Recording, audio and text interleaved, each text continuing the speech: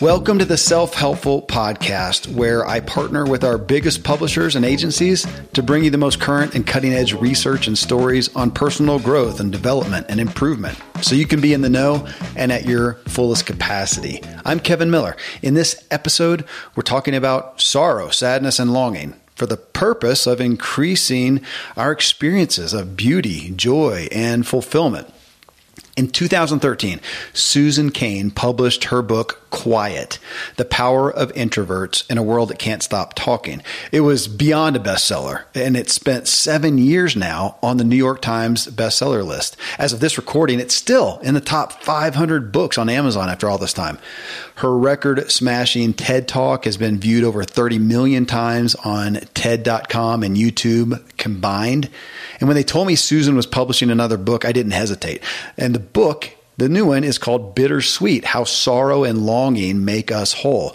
It was also an instant New York Times bestseller. The most beautiful and joyful experiences of my life have also held an ache and a longing, and this is what Susan is speaking about in her book. She gives focus to the 4 Hippocratic temperaments of sanguine, melancholy, choleric, and phlegmatic.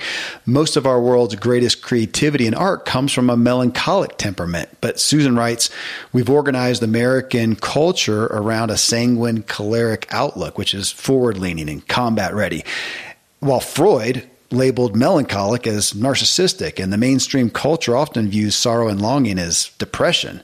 Well, Susan asks, how did a nation founded on so much heartache turn into a culture of normative sunshine and enforced positivity? And what you're going to hear is a candid discussion that gives us permission to feel the feels and allow sorrow and longing in order to more fully experience joy and beauty. You can find Susan's book, Bittersweet: How Sorrow and Longing Make Us Whole, anywhere, and connect with her at SusanCain, CAIN.net. And if you find value from this self-helpful podcast, subscribe, leave a rating and review about this specific episode. And best of all, share something you learned from Susan with someone else. It'll help you get more benefit and you'll elevate someone else's day. You can connect with me at kevinmiller.co. Well, next up, Susan Cain and a beautifully bittersweet episode.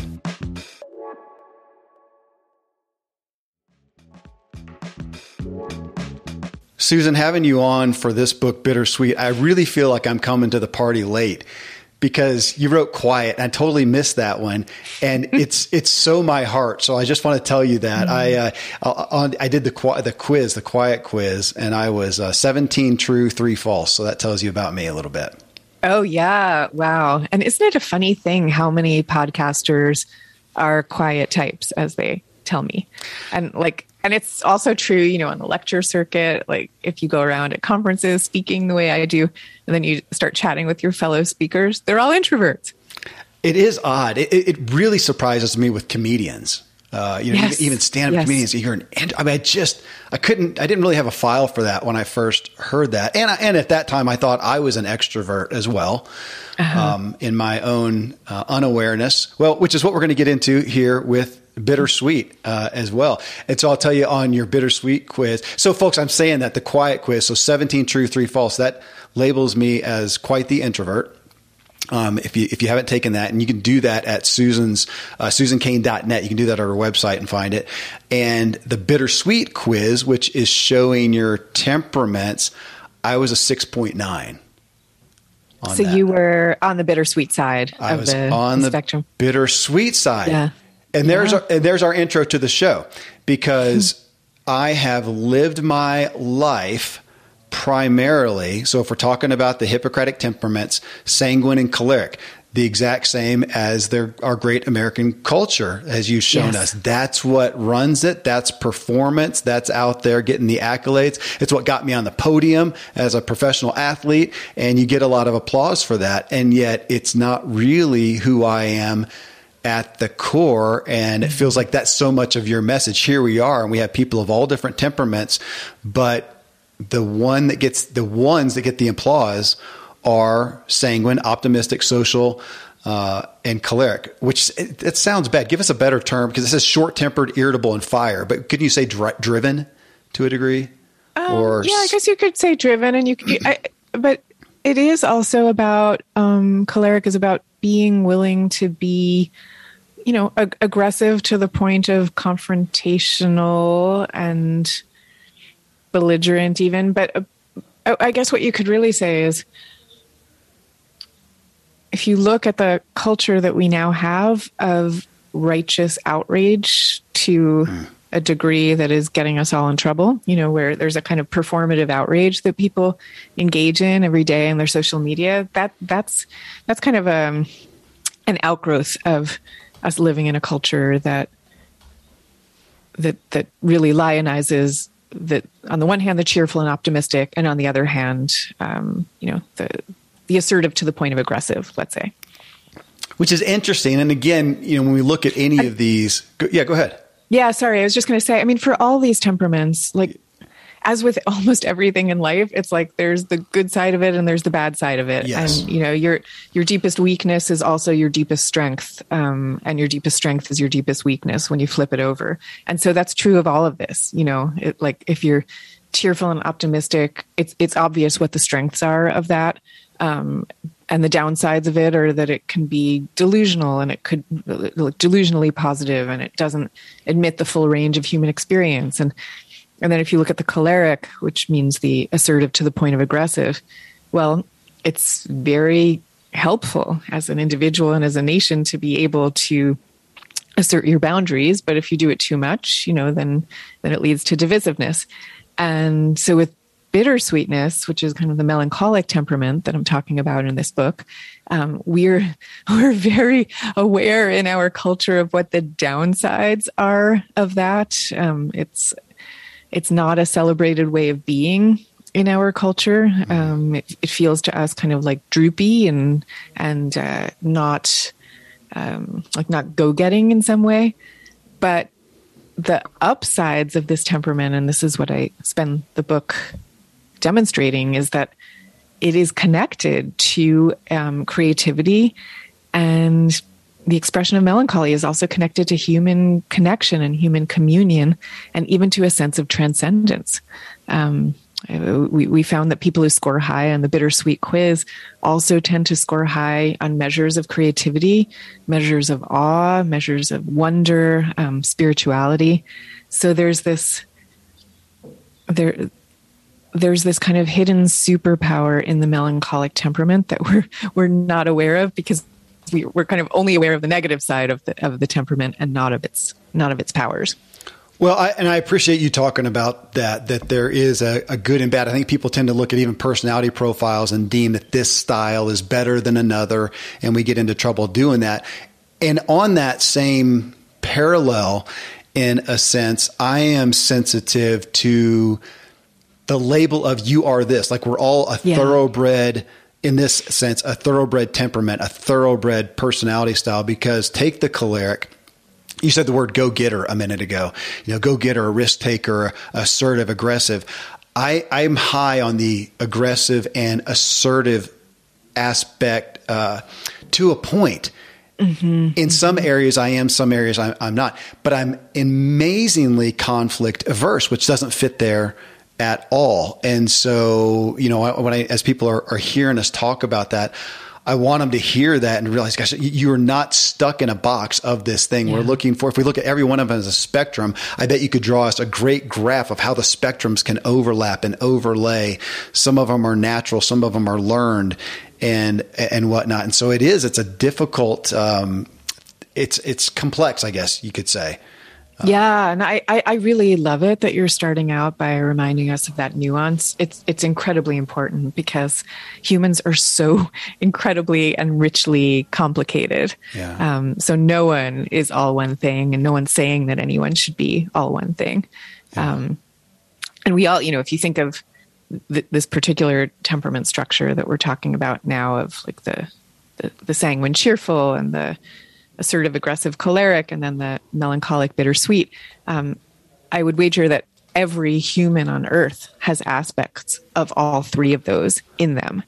Some of us are going to tend in one way more than another way, for sure, but we all know them.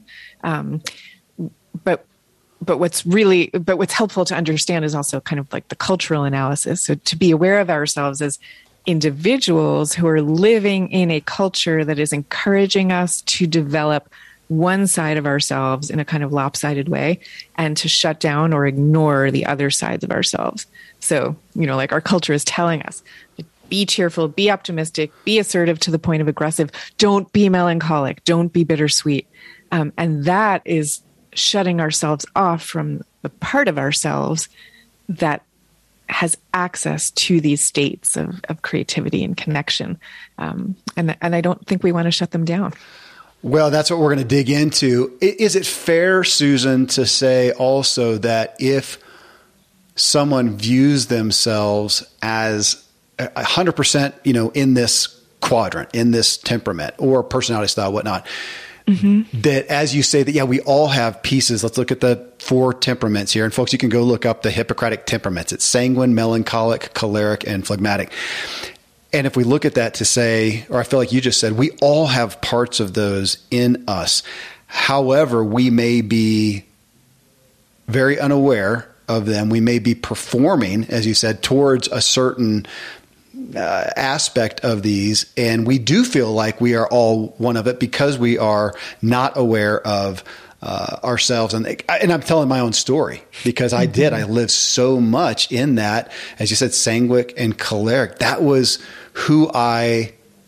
that's the persona I embraced. That's the applause I embraced. That's the affirmation that I embraced. And I can do that just like I can extrovert. Now it drains me, but I can do that. And but again, so we can do those things, but we're performing. They can drain us. The natural us, which I don't know if we ever get to our full natural selves. There's the quest. And you're saying we're going to have parts of these. And that's what you have me looking at and considering. I was texting with my family yesterday, some of the things out of your book, literally taking snapshots. I go, look at this is me, guys. And I was naming some of my family members. I think this is some of you guys. And I don't know that we've opened the door to allow and applaud for that. Oh, wow. That's interesting. So what were some of the things that you saw in Bittersweet that you feel like describe you or describe your family members? Oh my gosh. I have marked your book up, Susan. I can show you here, but the aspect, I'll tell you, when I looked at melancholic, and you do talk about sadness, and I want us to dig into sadness, but I also in that, and you do, analytical is part of it, quiet, whatever. But I thought of thoughtfulness, and lately, literally recent years, I have grown fond of the concept of contemplative. I want to contemplate. I want to consider things, and that to me is that's not what we applaud. Is the busyness. I'm super busy. I'm thinking, no, I want margin in my life that's when I can go deep. That's when I can create. But man, you don't get kudos for saying, no, I got plenty of time, man. I'm really flexible. That's not where your credibility comes from in our culture right now. Your books, I hope it helps. Thank you. Yeah. And it's a funny thing because we do obviously in our culture reward creativity. Like once it's successful creativity, then we reward it. True. But we don't reward the conditions that breed successful creativity, because successful creativity requires solitude, and it's often associated with states that have to do with longing and sorrow. Not perpetual sorrow, but being attuned to those aspects of human nature. You saw this in the book that there are just so many studies showing this connection between experiencing sorrow and then entering into the creative state where you're kind of turning the sorrow into something else, which I think is what creativity is often doing. So, we love a good song and we love a good movie and we love a great artist, but we don't love the states that breed that person. Okay, thank you for that. That opens up a door too, Susan, because I have been, as you have, privileged to know, being close friends with a lot of literal artists, the performing arts, music, whatnot. And I've always been enamored with their story. Somebody will come, hey man, I got a new song that I wrote for somebody or wrote for myself or whatever. And then they'll say, let me play it for you. And it's just raw on the piano. And then they say, yeah, I was doing this and I was doing X and it came out. And then I got together with, whoever co-writer and we did this. And I get to hear the story and I'm thinking, oh my gosh, I wish people could hear this, because all they hear is the produced thing out there and they take from it what they will. But you're right. Not only do we not really applaud, we really just don't go to the process that got this art to be delivered. Finally, we see what's delivered and we don't go and look at give gravity, maybe give value to the process. And if anything, we may look at it negatively. And I think that's what you're showcasing that we tend to do, and how really counterintuitive it is. Yeah. Yeah. And like the life experiences that give rise to it. Like, I mean, I happen to love the musician with a crazy love. I love the musician, Leonard Cohen. I know. I've been listening to him thanks to you again. Yeah. Yeah. So I dedicated the whole book to him. And as I was writing the book, I was like learning more about his story, and his musical career began when he was 9 years old and his father died, and his father had been, I think, like, he sold suits, for a living. And so he took one of his father's old bow ties and he wrote a poem, and he took the bow tie and he took the poem, and it was the first poem he had ever written, 9 years old. And he buries it in the family backyard. And that's like his first act of creation and his first act of turning pain into something beautiful, which is what artists often do. And we actually know there's all these there are studies showing that many of our great artists lost one or both parents before the age of 18, which is not to say, God knows, that one would wish that on anyone. And it's also not to say that if you were lucky enough not to be orphaned before age 18, that you can't do something creative. It's just these studies are a kind of echo of something that's going on in human nature. Where when we're functioning at our best selves, we have the capacity to take the difficult things that happen to us and turn them into something else. And that's not to say that we have to turn them into something conventionally creative, like a painting or a song, or, that you have to suddenly host a rock concert or something. There's a lot of different ways to be creative, and there's a lot of different ways to make meaning out of this curious situation that all humans are in, which is we are going to experience joy and love and beauty, and we're also going to experience pain and loss and sorrow. And that is just what it means to be alive. And the question is, what do you do with that? What do you do with that? I read your stat in the book on artists losing parents, and it reminded me of a similar study that was done of some of the world's greatest leaders a long time ago. But the CEOs, politicians, some of our biggest positions in the world at the time. And when it was done, it came back that 80% or so of those people had endured some significant hardships in their upbringing, specifically having lost a parent or a sibling, or having a handicap, or dealing with a sibling with a handicap. And in talking about it, we kind of surmised, we were thinking, why is that? Why does that hardship lead to? Because for every one person that hardship, they took it and created something that drove them to do something great. There's a whole bunch of others, and it overcame them. But why is it that some of them did take it as a strength and go forward? And what we really came down to is that for them, in their upbringing, they learned that the world wasn't all about them. There was something bigger going on. But still back to that pain that they endured. Why do we have our most prolifically, I don't want to use the word success, but without a lack of better word, successful people, and they have come from some level of pain. It almost makes you think that the biggest detriment to your, quote, success is just kind of having a nice little vanilla life.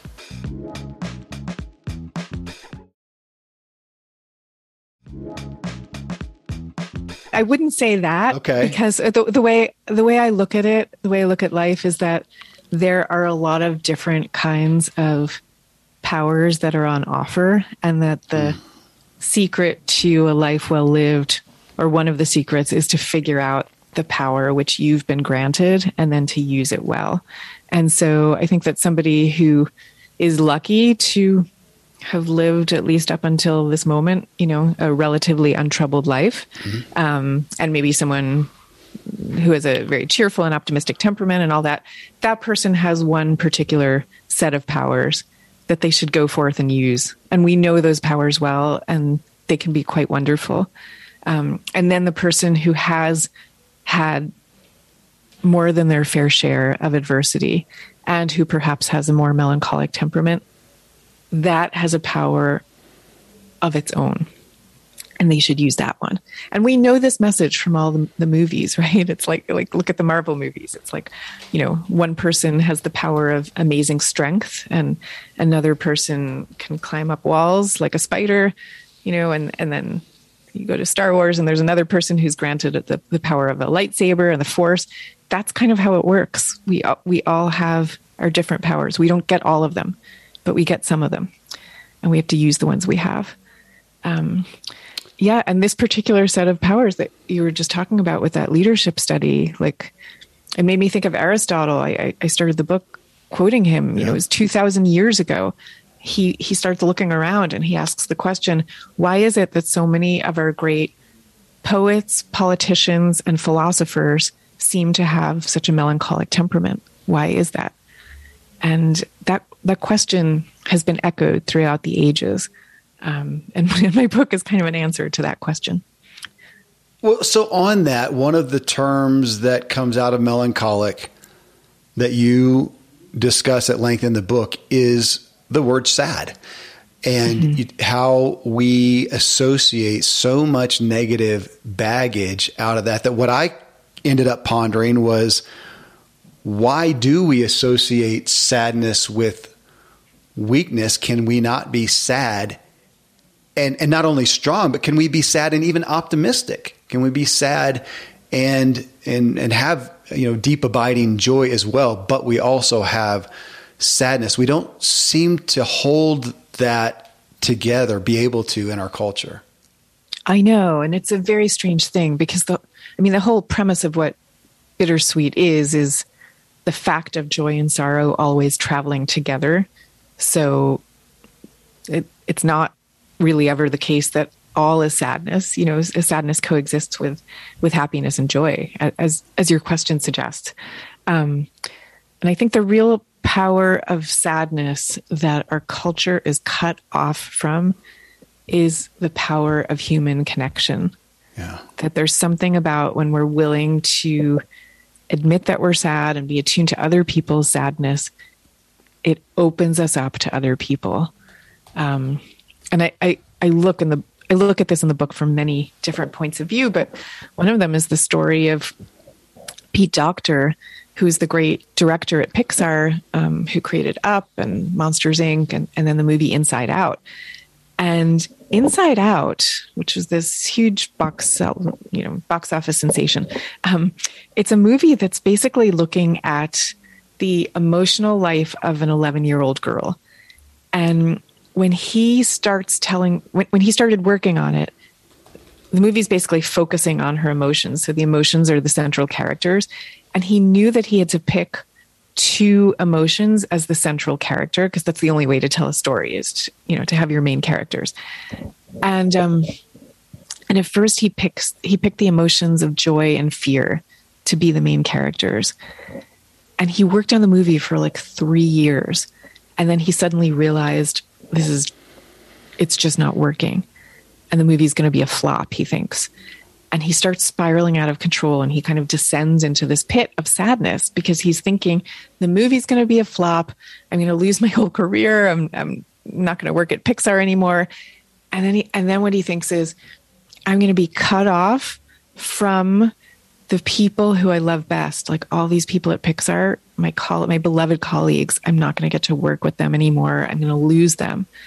And that's when he has his big epiphany, which is that what sadness does is it connects us to people, and it makes us realize how much we love them. And so he decides that he has to put sadness at the center of the movie. And he has to go and tell the executive committee at Pixar that he's been working on this thing for 3 years and he's had it all wrong all this time. And he's worried that because they live in this same culture as the rest of us that is afraid of sadness, he's thinking they're not going to let him do it. Like, who would want sadness as the main character of a children's movie? But somehow he convinces them, and sadness is right at the center alongside joy. And the movie is a huge sensation because we watch the movie and we know it's telling us a deep truth. You can just feel it. And the truth is the relationship between sorrow and human connection.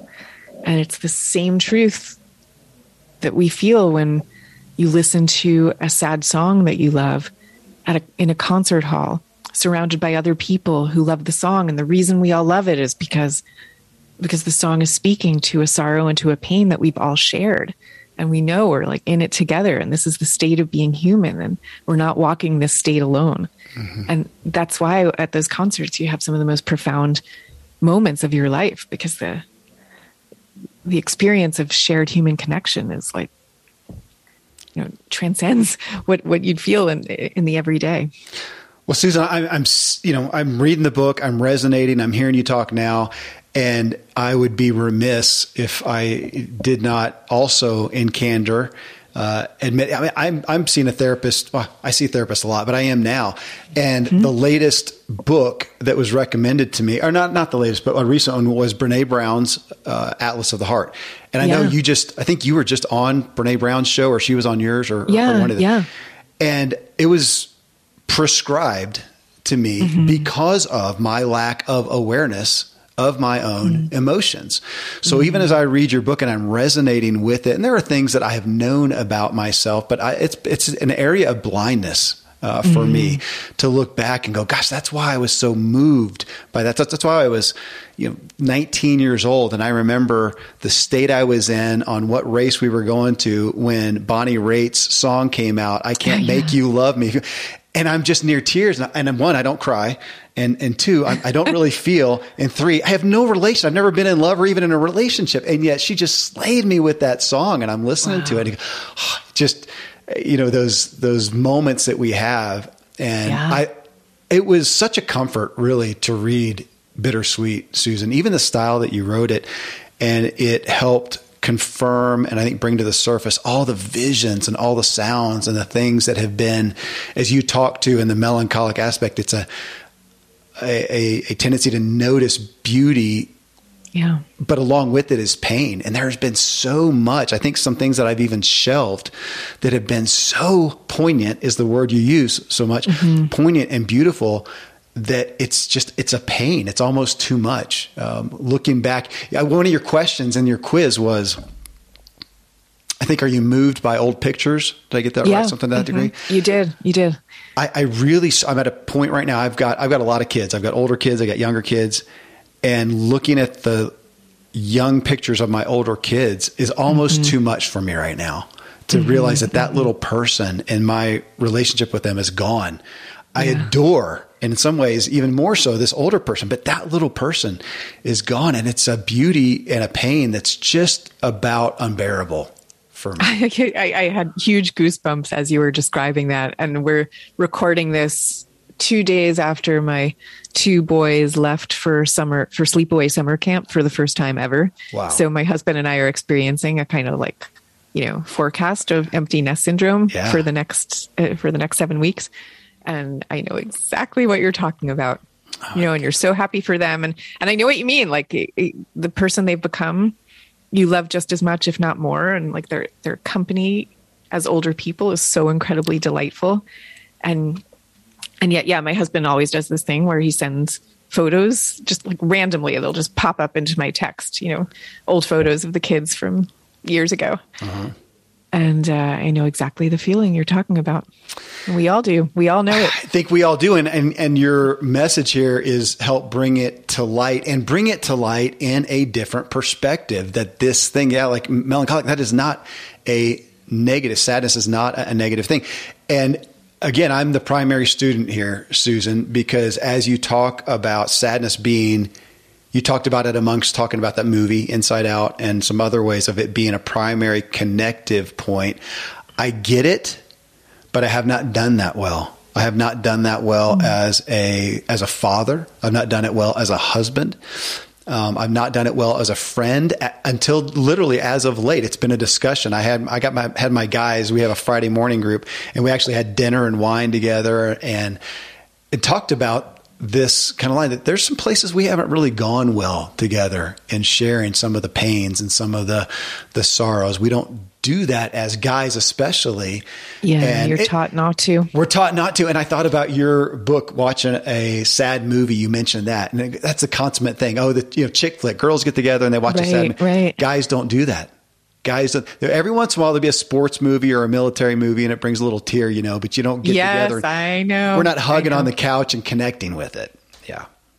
Right. And there are with the sports movie or the military movie, there are those moments where you can go there. Like, which is the movie? I think it's 1917. It's about World War I. I don't know if you've seen that one. I don't know. Oh my God. It's a great movie. And there's this scene in the movie where I think it's World War I saw it a while ago, but anyway, the young men are about to go off into battle and that many of them are about to be killed, like within the hour. And somehow they're all sitting in the middle of this woodland and there's a guy who comes to sing to them and he sings that song, I Am a Poor Wayfaring Stranger. Oh, yes. You might even want to, if you can, like incorporate it into the podcast right now for people to hear, because this particular version of the song, it's so haunting and so gorgeous. I know it from Ed Sheeran. That's who I know the song from, his version. Okay. I'm going to send you this version. Okay. It's so beautiful. And so it is one of those places where men are kind of culturally permitted to go into that poignant space. Yeah. And the song is expressing this deep longing that is at the center of all human DNA. And I would say, the other place that we are all allowed to express that longing, besides sports and the military for men, is in religion. All religions express this. There's the longing for the Garden of Eden and the longing for Zion and the longing to be united with God and the longing for Mecca, the longing for the beloved of the soul. There's 1,000 ways in all the different religions that this gets expressed. And, and then you have in The Wizard of Oz, like Dorothy is longing for somewhere over the rainbow. So this is the center of what it is to be human. And we need to find ways where it works to express it in our culture. Well, so let's hit on that. I mean, again, I've grown up in the self-help industry, the personal development industry. Mm-hmm. I've been so aligned with Zig Ziglar and the Ziglar Corporation for so long. Everybody knows him as the optimist and the positivity. Mm-hmm. And even his quote, one of his primary quotes, positive thinking won't let you do anything, but it'll let you do everything better than negative thinking. Now, if we're in a workplace or I understand and agree with the concept of that to a point. But then go ahead. Sorry, I was just going to say, I think it depends on what we mean by negative thinking. I agree. If by negative thinking, we mean, thoughts like, oh, I can't do this, or this is too hard, or I'll never be able to make it work, then I'm worthless. Sure, or I'm worthless, or that kind of thing. Sure. Then I agree. Those kinds of thoughts are not really going to get us anywhere. So that's not really what I'm talking about. Right. But it still goes to the positive aspect of positive everything, Pollyanna everything. And we hear that and we get the concept, but then I think we take that as a hook, line, and sinker aspect. And again, I'm talking for myself, Susan. I did. Yeah. So everything's optimistic. Everything's glass half full. We make lemonade out of lemons and whatnot. And I did not allow the sorrow. I did not allow that aspect and missed out on connection. I think I missed out. I have missed out on creativity that I've got within me, as opposed to Well, again, my therapist right now, one of the main things they're saying, Kevin, when you feel bad, would you just sit in it for a minute? Don't go run. Don't go turn good music on. Would you sit in it and feel it for your own benefit and the benefit of everyone around you instead of just running from it? So I'm on the heels of this when you come along and showcase the glory, if I can say, of bittersweet, of the pain, of the sadness, of letting that and embracing that. And then all the things that you lay out as far as beautiful things like the songs from Leonard Cohen and whatnot that are a beautiful depiction of this pain, a beautiful, that should be hopeful. And that's what I want people to hear from this show. Yeah, it's extremely hopeful. It's extremely hopeful. And it's also one of the things that takes us out of ourselves and to this realm of connection. And I mean, one of the greatest ways to feel better is to be able to escape the ego. And I think this is one of the great gateways that we have for doing it.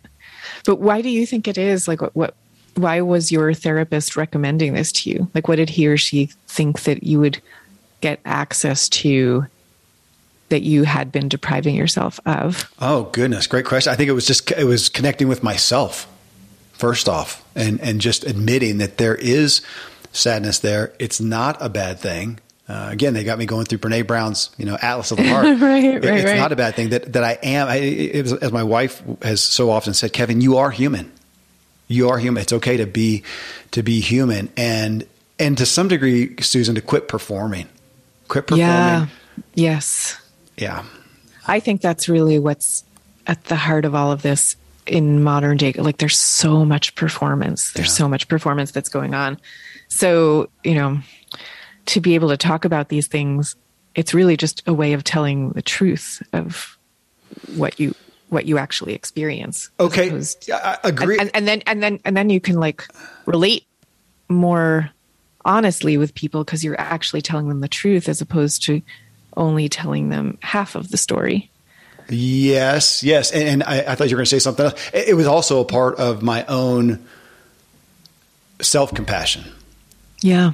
To allow myself to admit that I'm sad and that is not going to cripple me, which I want to hit that because we are in a place, as you well know, of really bad stats of despair and depression, and suicide and whatnot. So I'm concerned that we have more fear than ever at the moment with these sad feelings, these melancholic feelings, which is relevant if you are overtaken by them.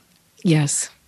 And I feel like you do a good job of balancing that this is a part of a healthy human, but maybe address that right now too, because it feels like we're in a cultural fear of that. And I can see a lot of people running the opposite way, trying to drag their kids out of any melancholic, thought or feeling that it's going to just go downhill and they're not going to recover.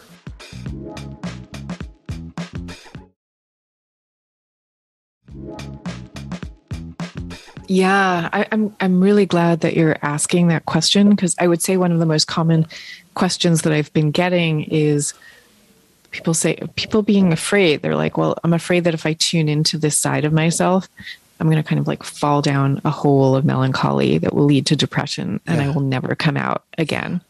And what I would say is I understand why someone would have that fear, but this is not about tuning in only to sorrow. It's about tuning into sorrow as well as to joy, which actually makes you much more whole and less depressed at the end of the day. And I'll tell you a story because you mentioned parents. So I'll tell you a story of something that happened with my kids, which is we went on this family vacation where we rented a house in the countryside when my boys were little.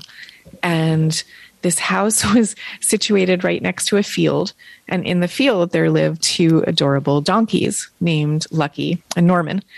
And the boys like totally fell in love with Lucky and Norman. And they spent the whole week feeding them carrots and apples and like hanging out by the fence. And it was this big love affair. And then we come to the end of the week and the boys realize that they're going to have to say goodbye and that they'll probably never see these donkeys again. And and the boys they're happy kids, but they're crying themselves to sleep at night, contemplating having to say goodbye. And as parents, at first they're like beside themselves. And at first we're saying the things parents usually say, like, someone else will come and take care of Lucky and Norman, or maybe we'll come back. Who knows? You'll see them again. And none of that makes any difference. And the only thing that actually stops the tears is when we say, these goodbyes, this feeling you're having upon saying goodbye, this is a part of life because things don't last forever. And this feeling that you're feeling, everybody feels it too at different times. You felt it before and you'll feel it again, but the feeling won't last either because things always change. But it's natural. It's normal to feel this way. And that's when they stop crying, because it's saying to them, this thing that you're experiencing is real, and you're supposed to be feeling it, and it's okay. Because so much of the emotional suffering we have comes not from the pain itself, but from our feeling that the pain is wrong and that we're not supposed to be having it. Yeah. And once you accept that, oh, this is actually part of life, just like anything else, that resistance goes away. Yeah. And so you're only dealing with the pain itself and not with the whole secondary mechanism of resistance. And so far from descending into depression, it's actually like really comforting to know that, that this pain that I see on the horizon as goodbye is approaching, that's normal and everybody feels it. Your story of the donkeys and your sons, one of the biggest shifts in my parenting, Susan. So I have got older. My oldest kid is 27 and my youngest is 10. Wow. That's a huge gap. It's a huge gap. That's amazing. Yeah. There's a story there, but, the kid comes in from outside with a busted knee or toe or whatever, blood, or whatnot. And I, in all care, scoop him down, get him in. Oh my gosh, let's wash it up. Let me get a Band-Aid on that. Let me put some antiseptic or whatever, to help the pain. You need an ibuprofen, whatever. And I'm doing it. That's who I was. It seemed perfectly logical to me. Sure. My wife reads a book on attachment, and they do a study showcasing the beneficial attachment that happens not by doing that, by fixing the owie, but by just embracing the kid and holding them and saying, I'm so sorry. It was one of the most immediate changes because I could do that day, with the next time the kid comes, okay, let's try it. Didn't address it. Blood's going down the knee, whatever, and just hold them. And I'm so sorry.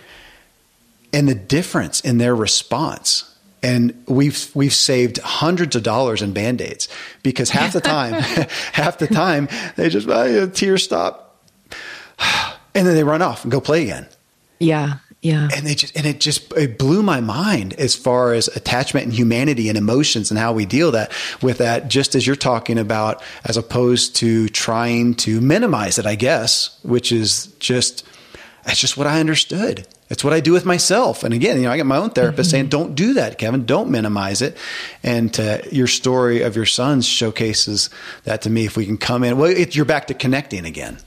Yeah. And it's not to say that you're wallowing. Like you're not saying that for the next week, you're going to be saying to your kids, oh my gosh, I'm so sorry that you scraped your knee. You're not going to do it for a week. You're going to do it for that moment in time. You're going to do it as the moment requires it. That's what you're going to do. No more and no less. Which I think is important to say, because there is such a fear about wallowing in negative emotions. Yeah. You say, it was actually in the intro to your book, you said the place that you suffer, in other words, is the same place you care profoundly, that you care enough to act. And that brought me, again, it was just such a highlight of this idea, especially in the business world, this, that the idea of go and work at your passions, find your passions. And we use that word passions. I had two guys, John O'Leary and the other guy's name I'm not pulling up at the moment. in the span of about 30 days, I had them both on my show, these two guys. And in talking about this kind of a topic, they said that what resonated with them more so than passions was, what's that thing that breaks your heart? Mm-hmm. So I got it delivered to me twice, and it resonated more, Susan, because I've said in years past, without different vernacular that I was aware of, I said, man, a lot of the things that I go after are things that just burden me. That was the word that I used.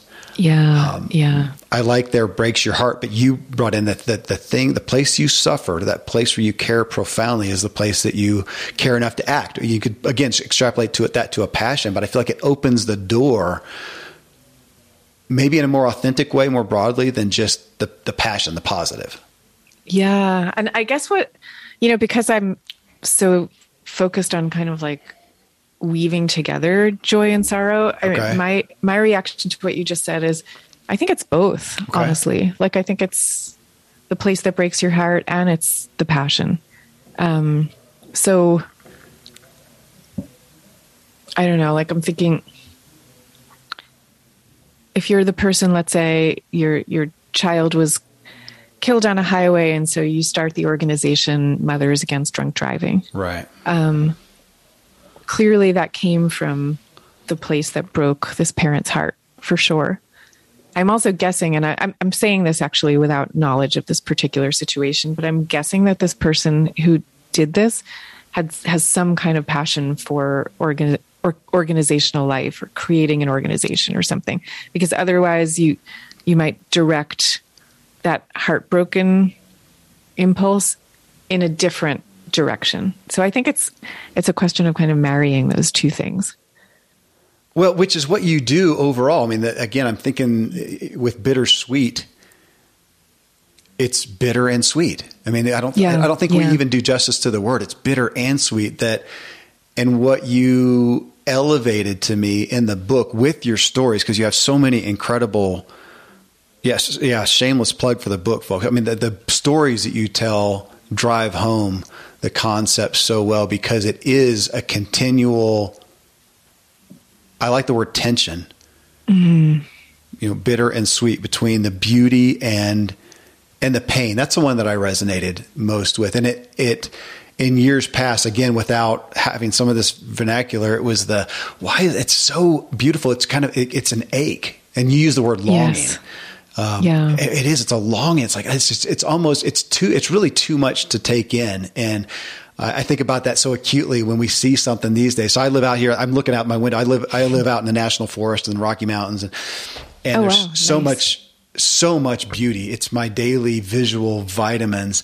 And there's so often the idea to take a picture of it to share. And it never even, at this point, half the time, I just don't.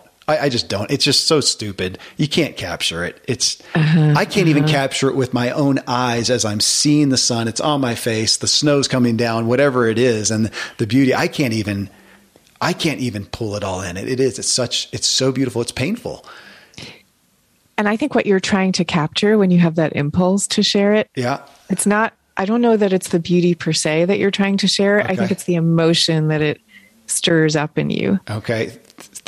Keep giving me therapy. Yeah. Well, there's something about entering into that kind of state of beauty where it's like beyond everyday life. Yeah. That hits at that place where the longing and the thing that you long for are kind of coming together. It's the same thing like when you talk about music, or like that moment that you might have at the concert where everybody's together experiencing a certain song or something. It's the emotion that the song has conjured up that we're all feeling together. That's what we're really in it for. And like what all these religions teach us about this is that the state of longing is actually one of the greatest states that we can enter, because it's the state of longing itself that delivers us closer to belonging. It delivers us closer to that for which we long. Yeah. And that for which we long is basically, love and divinity, if you're religiously inclined, or love, or, truth, or beauty, or goodness, like the highest states of humanity, or what we feel when we get into that state of longing. And that's why, you see like an incredible athletic feat. You're watching Messi on the soccer field, or you're watching Simone Biles, like turning her unbelievable somersaults, and you kind of like gasp. And what are you gasping at? It's like these athletes for a moment are delivering us to the state of this perfect and beautiful world that we feel like we long for, and that we feel like we belong to, but don't quite get to live in. That's the fundamental human state, and it's our best selves. It does make me think of the things that do touch us like that are often maybe the things that we can relate to. Yeah, watching sports, which I actually don't do. That's a odd thing, but I don't do. I know I don't do it that often, but I generally try to tune into the Olympics, and it just brings me to tears because I understand that. I understand giving your all, having spent so long doing the dirty work back here that nobody saw, and to come forward and to put it all out. Watching this last Olympics. Man, I'm not going to pull her name up either. I'm not doing well with names today, but the girl in the Winter Olympics, cross country skiing, the American, who just after every finish, she just splayed out, totally spent. And I wanted to get her on the show, and I've forgotten about it till now. And it just wrecked me because it's such a beautiful scene to me that I can relate to. And you mentioned beyond everyday life, when we see that thing, feel that thing, hear that thing, experience that thing. And, you can use the word transcendence, which I think a lot of the religious sector doesn't like as much, or certain religions don't like. But I would say spiritual. It's something beyond self. It's something greater than just the little story of that I'm in generally in the moment. Yeah, exactly. And you see it in so many different ways. So, I mean, my husband and my boys are all really sports obsessed. Yeah. And if you met my husband, like, he wouldn't strike you as a bittersweet type. He's much more of like an athletic type. And we were like watching Stanley Cup last night because he used to be a hockey player. And, and he was rooting for Colorado and they won. And it's like this moment, where they come out onto the ice and like the wives come out and everybody's crying with joy. What is that? What is that?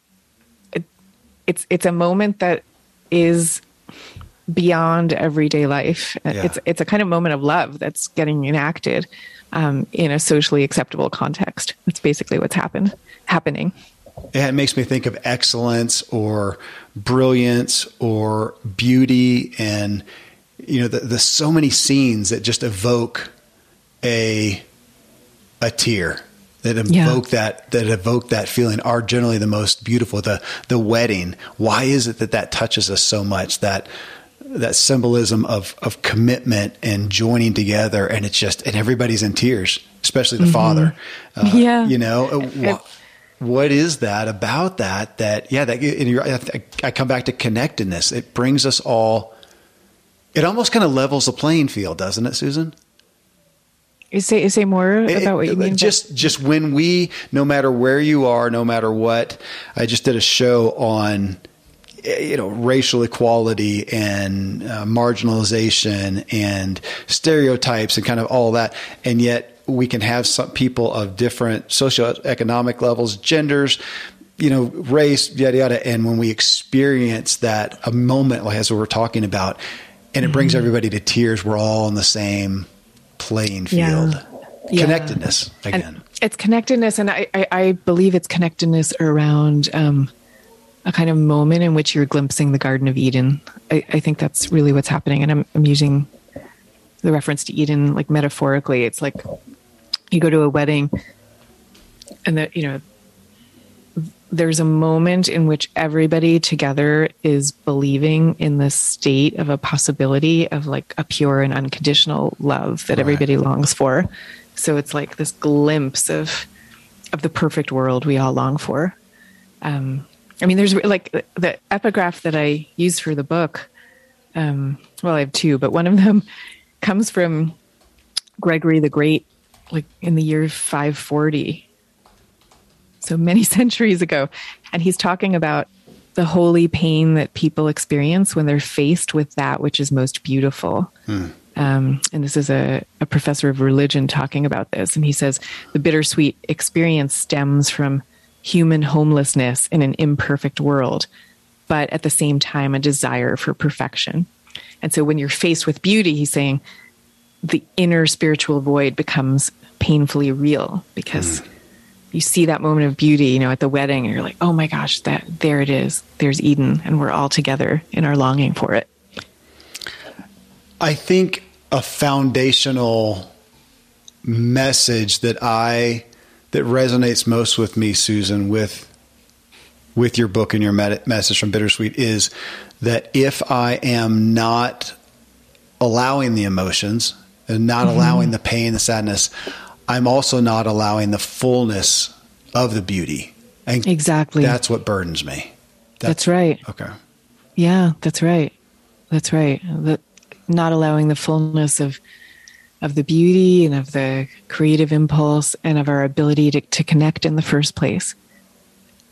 But it's again held, as you said, with it's not just going down into the depths of despair. It's holding them both together. And something you said earlier, Susan, reminded me of and I was trying to think, is that just painting a positive light on it? But I don't think it is.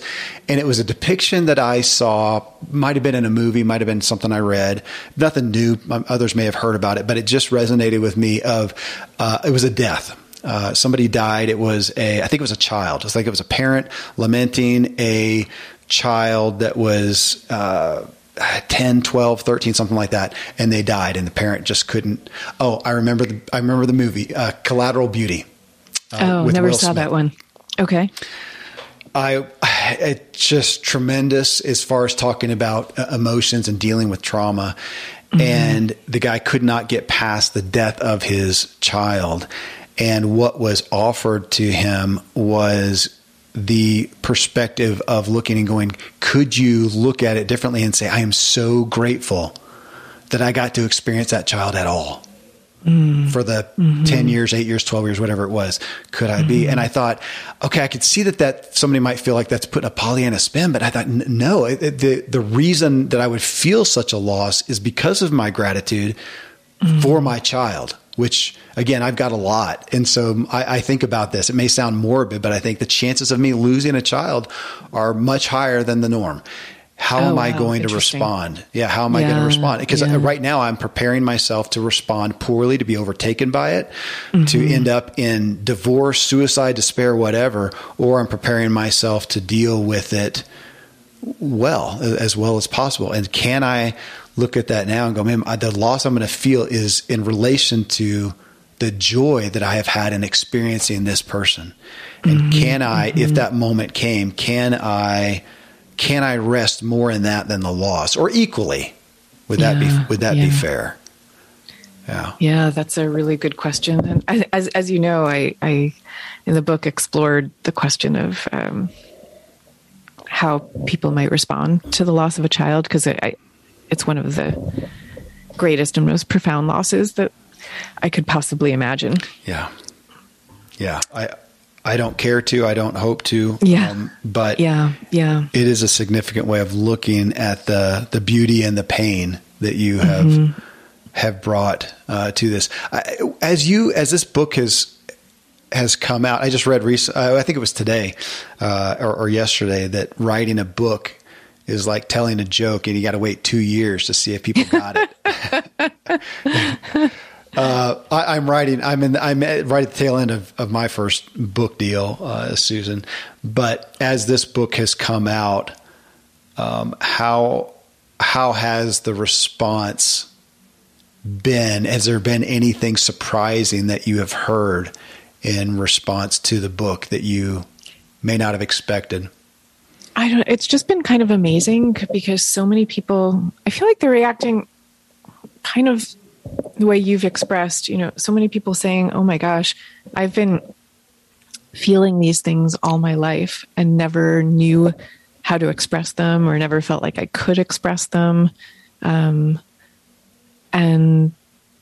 it's just an amazing thing. Like what one person told me, she's been documenting these kinds of experiences all her life, and she has called them, quote, humanity pangs. Wow. So that, yeah. And then another guy who's a filmmaker in LA wrote to tell me that he also his whole life has had this experience of listening to sad music and having the same kind of experience that we've talked about of, this sense of uplift and transcendence when you hear it. And he has always privately called it to himself, quote, that holy feeling, holy, like HOLY. And that's been an amazing thing. All these people saying that they now feel a kind of permission to access this thing that they've always known is their deepest state, but could never put into words or never felt like it was okay to. And I guess what was surprising was when I wrote this book, I thought of it as being quite different from my first book, Quiet, which was about the power of introverts in an extroverted world. But the letters that I'm getting kind of echo the letters that I got from Quiet, in that with both books, it's people telling me, I now feel permission to be who I am. I just wrote the word permission down. That's what I was going to come back with. Yeah. Yeah. Absolutely. That's the word. I get that word over and over and over again. Wow. Permission to be myself, permission to feel what I feel, experience what I experience, and to understand, the possession of a superpower that they hadn't been aware was like sitting right in front of them all this time. That's what I'm taking from this, Susan. That's a primary thing. I'm eager to go partake of some things, some beautiful moments, and give more consideration to the pain and the ache and the longing so that I experience them more. It was, I had Rick Hansen on the show a couple years ago. His first book was, the one I knew was Hardwiring Happiness.